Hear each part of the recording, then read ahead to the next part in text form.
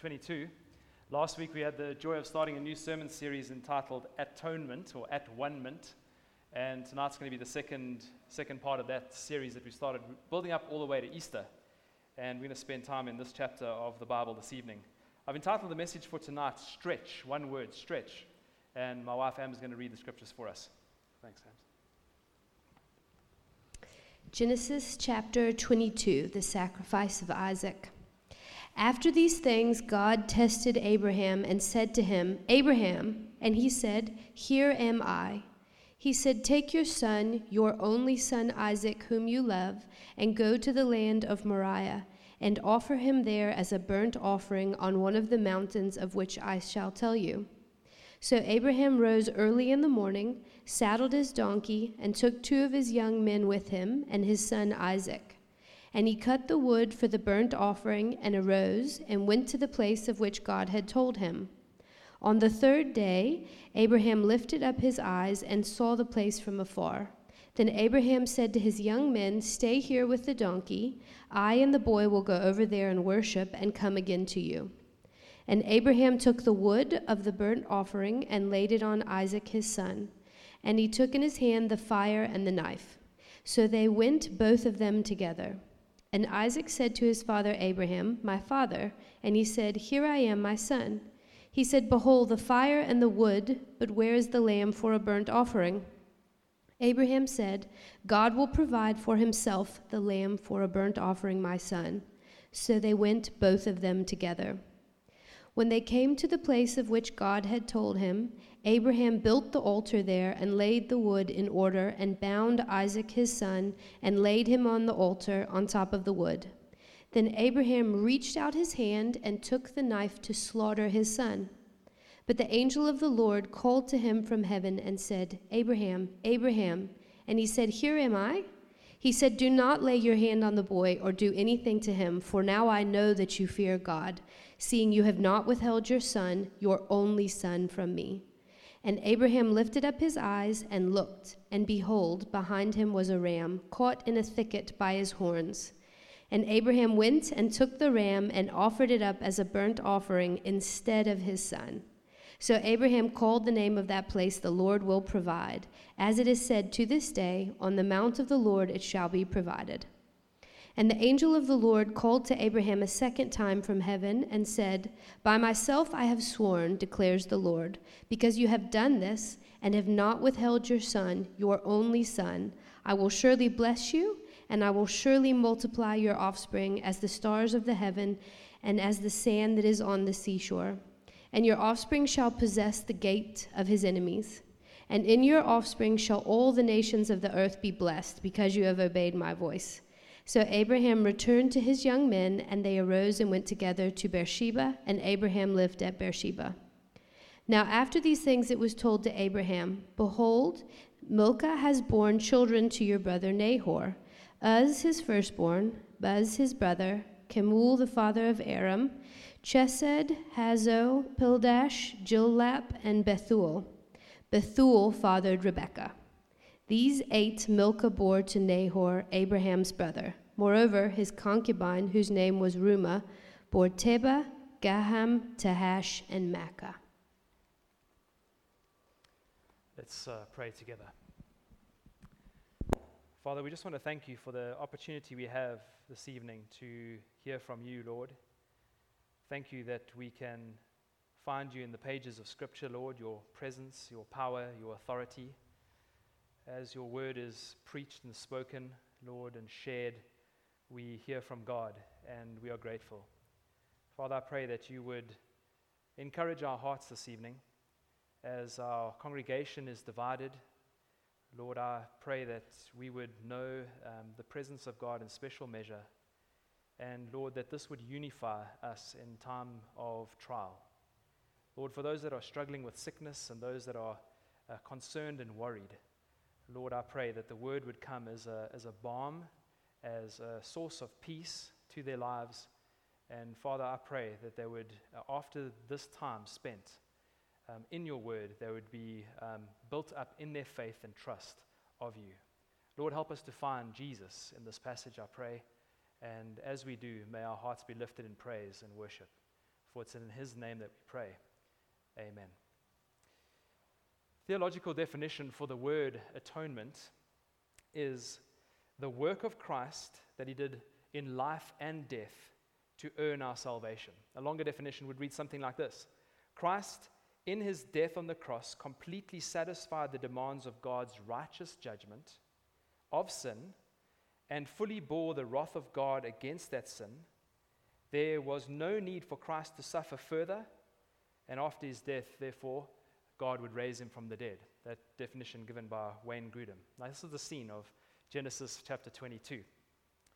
Abraham, the father of multitudes, began his faith journey at the age of 75, and now is over 100 years old, still being stretched by his circumstances under the hand of God.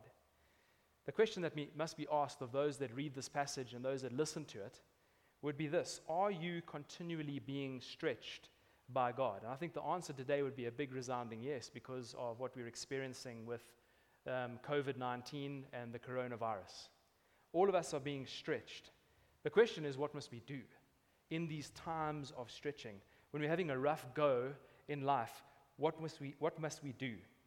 And the answer is given as an overarching theme, a main lesson of this chapter, and that is to be obedient in faith.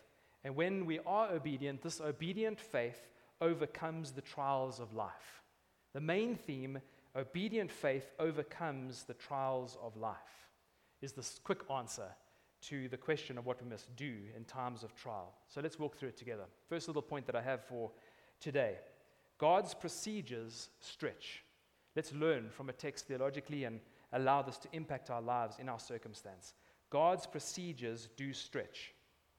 We are allowed so much privilege as readers of the Bible to know more than the characters of the Bible. And here, Abraham is one that does not know all the details of what's going on behind the scenes, but in verse 1, we are told as the reader that God tested Abraham.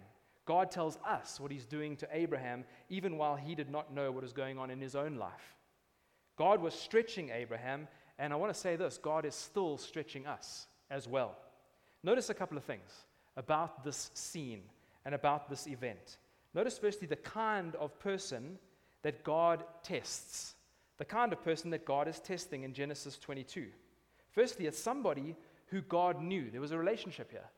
God comes to Abraham and calls him by name, and the response is relational in the conversation that ensues from there. Abraham, here I am. This knowing of God does not get us off the hook. Some people think just by knowing God, you're not going to face any trials anymore. But right in the text is a blatant example of somebody that knew God intimately, yet was somebody involved in the testing of God in stretching. Secondly, notice it was somebody who had been tested before. Some people believe that we've been tested before, it's all done now, done and dusted. But here is an example in Scripture of somebody tested a lot before, and yet in a place where they need further testing. As far as Abraham goes, he had passed the test, the leaving your country not knowing where I'm going test, the famine test, the injustice with the whole scene of Lot test, the tithe test, the patience test, the captured wife test, the Hagar test, the battle test, the circumcision test, the estranged son Ishmael test. He had passed with flying colors many tests before, but thirdly, this was somebody who needed further testing. This is the kind of person that God is testing. Somebody who knew the Lord, somebody who had been tested before, but somebody who needed further testing, even in his old age, 100 plus years old.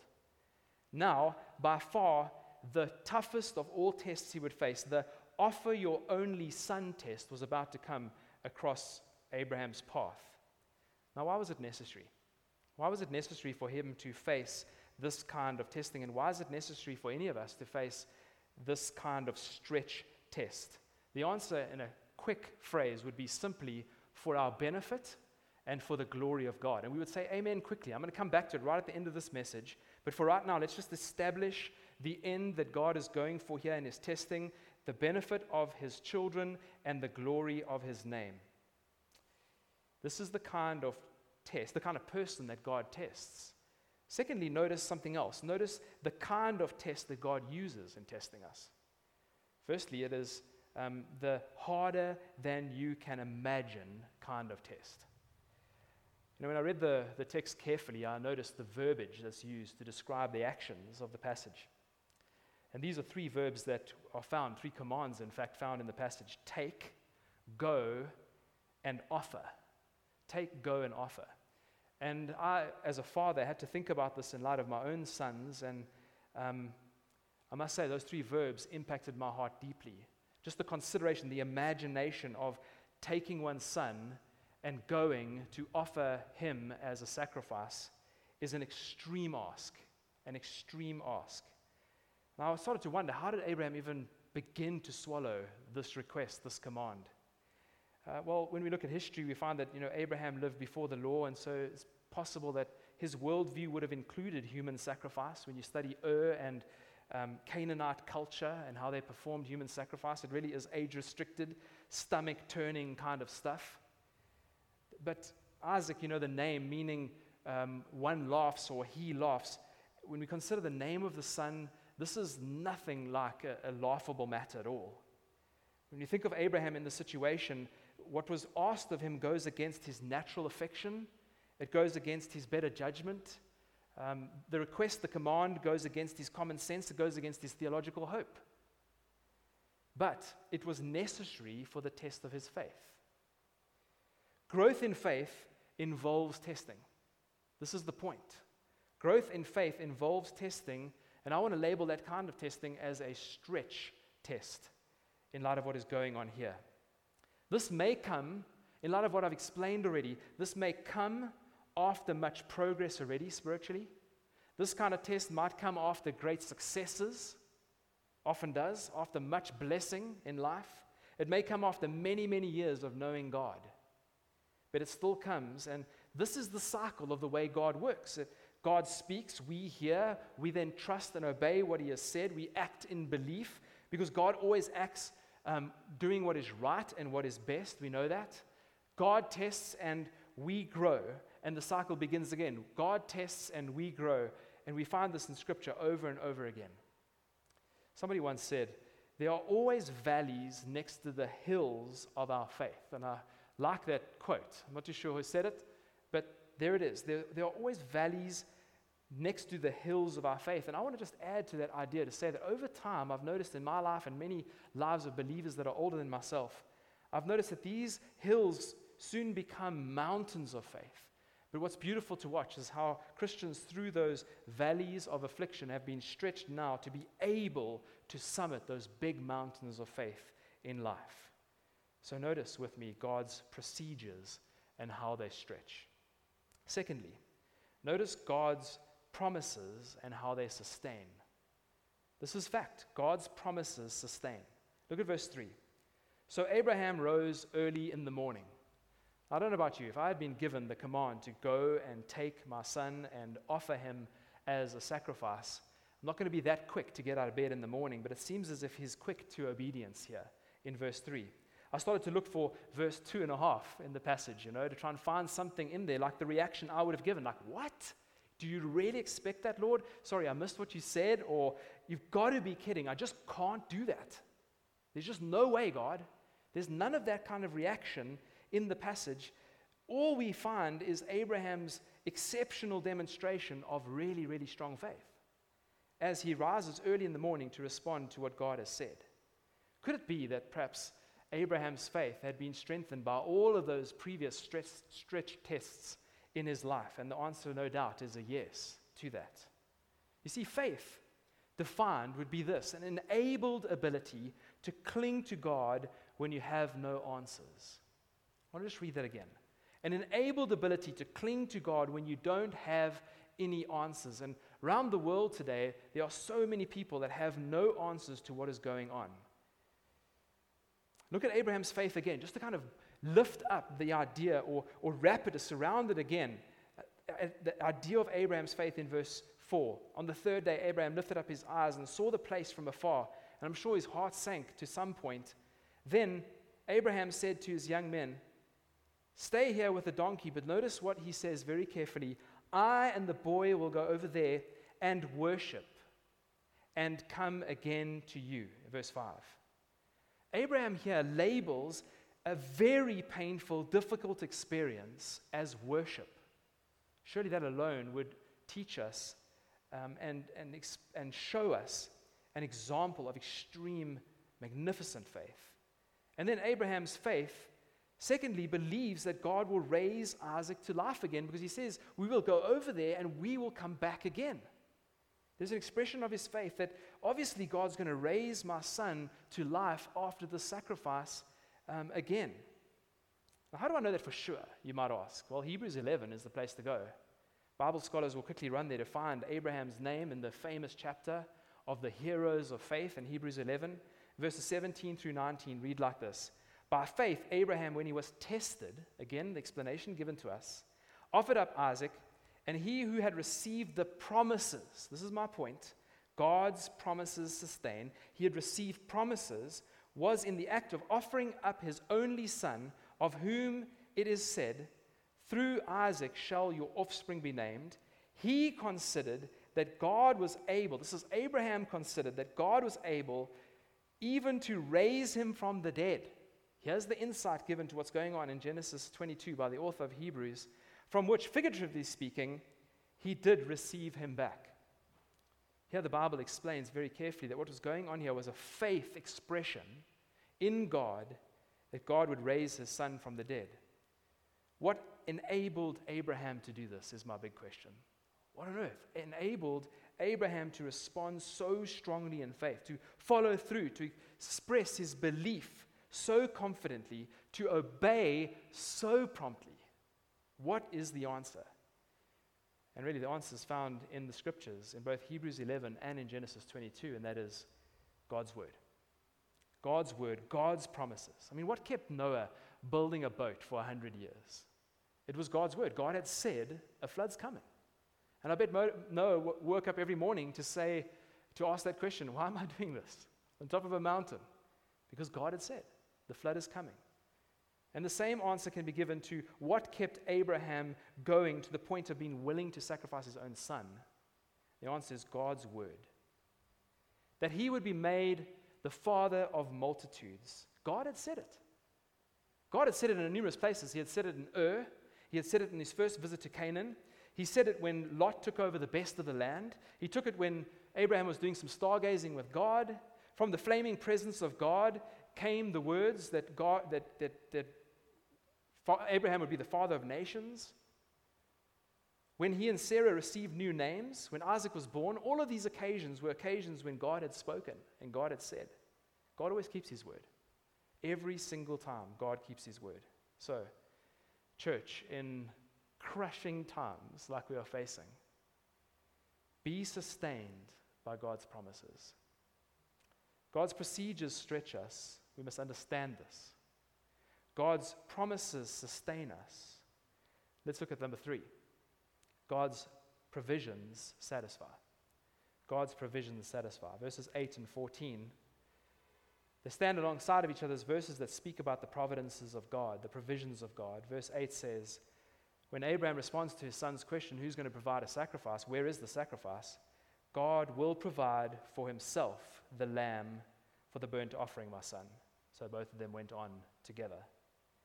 Abraham here vocalizes his trust, an absolute trust, but additional or added to this vocalized trust is an allowance for God to be God, which I love. The same kind of example is found in Shadrach, Meshach, and Abednego, that famous event in Scripture where, God can rescue us, the 3 said. God can definitely do it, absolute, confident faith. But even if he does not rescue us, God can still be God. Even if he does not rescue us, we will still not bow to a God made by man. We need to learn, I believe today, to leave it in God's hands, to leave our circumstance in God's hands, to leave this pandemic in God's hands. He is the only one that can open ways where there is no way. He is the only one that can make a way. John Calvin said, in affairs of perplexity, we pay God the highest honor to acquiesce to his providence. Staunch old language, but this is what it means. When we are confused and when we are baffled with life, We pay God the highest honor when we yield to his providences, when we yield to his provisions. Abraham trusted God implicitly, but he would never have imagined the way God would have come through in his providences for him. Never in a million years would Abraham have guessed what God was about to do to provide for him. What did God do? Well, he provided a substitute. And we are exposed for the first time in the narrative here to substitutionary atonement, the foreshadowing of this glorious doctrine of Jesus in my place, as God provides a ram in Isaac's place. Oh, what a relief. I mean, as a dad, I was thinking of this, as the knife is about to fall, you can imagine the picture. As the knife is about to fall from heaven, there's those words, Abraham, whoa, stop. Don't harm him, don't touch him. Absolute relief must have flooded through his veins. I remember doing a little drama skit on a mission trip once where we had a whole bunch of children that had come together for a skit. And I just want to tell you, don't ever ask me to act in a drama. They asked me to be Abraham on this occasion, and there was an Isaac, and there was obviously a donkey and a few other people in the skit. But I'll tell you what, I had to be Abraham, and on that moment, when I lifted up that knife, the kids were screaming. This is horrific for them.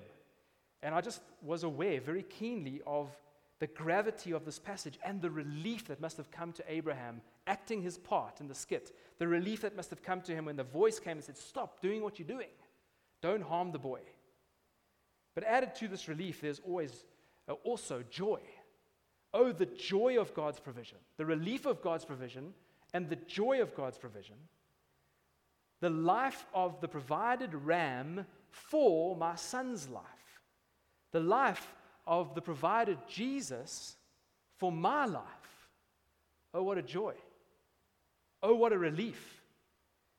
Folks, God's provision always satisfies like this. God's provision always satisfies.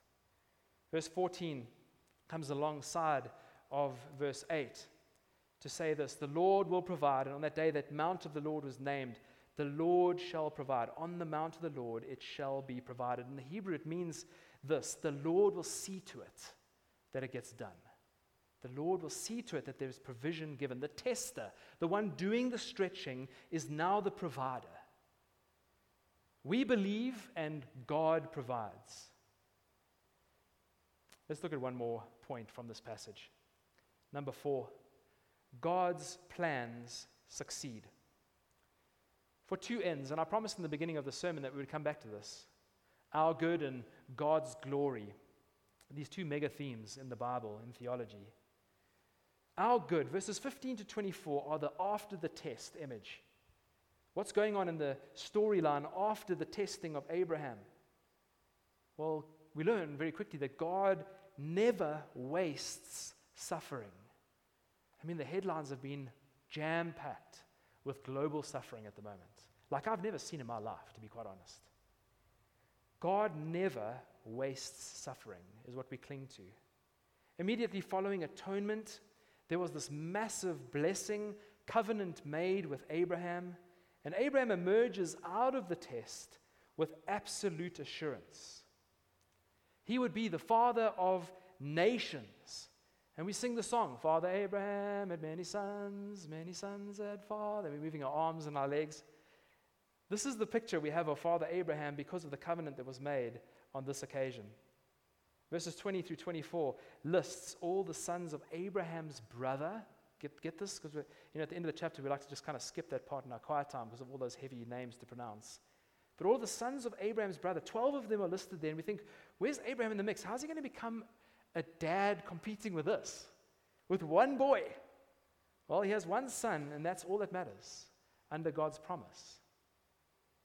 And through this son, the offspring of Abraham would be multiplied like the sand on the seashore. What's beautiful is that the wife of Isaac is mentioned in these verses. One daughter, Rebekah, mentioned among the 12 sons, who would become Isaac's bride. And assurance is just dripping out of these verses, now accomplished in the heart of Abraham through the stretch test. A verse that came to mind immediately thinking about God's plan succeeding for our good is obviously Romans 8:28. And I've had so many people over the phone and just in correspondence, share this verse with me during this time of suffering. Romans 8:28, we know, and we should know, just like Abraham, assured of these things. We know that for those who love God, all things work together for good, for those who are called according to his purpose. For we know with assurance that God is working for our good. We know that for those who love God and are called according to his purpose, God is working all things together for good. Along with our good, there's always God's glory. The two are wrapped up in each other. And I'd like to end this message today by meditating through this chapter with you. Allow your mind and your heart just to be wrapped up in what's going on in the moment of this event. God's plan was ultimately for something much bigger than Isaac. All of this points to Jesus. I want to do the best I can to highlight Jesus in Genesis 22. You see, Isaac had a miraculous birth, his parents being way past the age of childbearing. Jesus too had a miraculous virgin birth. Isaac was Abraham's only son. Jesus was God's only son. Abraham and Isaac ascended Mount Moriah together. This was tender, mutual affection. God the Father and the Son would climb Mount Calvary together. This was triune mutual affection. The victim and the offerer of the sacrifice ascending, willing together. Reminded me of John 14:31. But I do as the Father has commanded me, so that the world may know that I love the Father. Rise, let us go up from here. Isaac carried the burden of wood on his shoulders, according to the Bible. 5 times it's mentioned in Genesis 22. As Jesus would one day carry his own cross on his shoulders, and more than just the burden of the wood, but the burden of the sin of humanity upon his shoulders. John 19:17. He went out bearing his own cross to the place called the skull. 1 Peter 2 verse 24. He himself bore our sins in his body on the tree, that we might die to sin and live to righteousness. By his wounds you have been healed. Isaac trusted his father. It's obvious. Trusted his father. Hey, Father, where's the lamb for the burnt offering? Just as Jesus trusted his father too. Isaiah 53 verse 7, describing him as a lamb led to the slaughter, silent before his shearers. So Jesus' mouth was not opened either. Abraham did not spare his son. Romans 8 verse 32 speaks in the same language of Jesus. He who did not spare his son, God who did not spare his son, his own son, but gave him up for us all, how will he not also with him graciously give us all things? Isaac had to die. 2 Corinthians 5:21, similar sentiment. For our sake, he made him to be sin who knew no sin, so that in him we might become the righteousness of God. Isaac was raised figuratively to life, Hebrews chapter 11. Jesus was raised factually to life. God provided a ram, God provided a lamb. The ram was caught by a thicket by its horns. Jesus too would wear a crown of thorns on his head. Substitution is pouring out of this passage, Genesis 22. And Abraham went up and took the ram and offered it as a burnt offering instead of, substitution, instead of his son. Galatians 3:13, Christ redeemed us from the curse of the law by becoming a curse for us. Substitution. For it is written, cursed is anyone who hangs on a tree. The burnt offering of the ram symbolized somebody's life being given completely over to the Lord. Here is all my heart on the altar. Consume my life for your glory, was the whole image given by the burnt offering, burnt up entirely. Abraham became a new living sacrifice. He was to be the sacrifice, now redeemed from that place by a substitute. He could now become a living sacrifice. As it is said of us, Romans 12:1-2, I appeal to you, therefore, brothers, by the mercies of God, to present your bodies as living sacrifices, holy and acceptable to God, which is your spiritual worship. The fire consumed all the wood. As God's judgment will consume all sin one day. And really, this is beautiful, something you have to dig for in the scriptures, but there's no mention of Isaac when he returns to the servants. Abraham came to the servants, and we take it for granted that Isaac would have done the same, but there's no mention of his name coming there, back to the servants after this whole event. The next mention of Isaac's name in the Bible is Genesis 24, verse 62, when he returns for his bride, Rebekah. Similarly, the next time we see Jesus is when he will return for his bride too. It all points to Jesus. So folks, in light of what is happening globally and in our own village and neighborhood right now, let's be encouraged by these 4 truths. God's procedures stretch. It's the only way to bigger faith. God's promises sustain, so we are to be about clinging to the promises of God, not clinging to explanation, but clinging to promise. God's providence always satisfies, and God has provided, amen? He has provided all that we need in Jesus for absolute redemption and salvation. And then lastly, God's plans succeed, ultimately for our good and for God's glory. Amen. God bless you.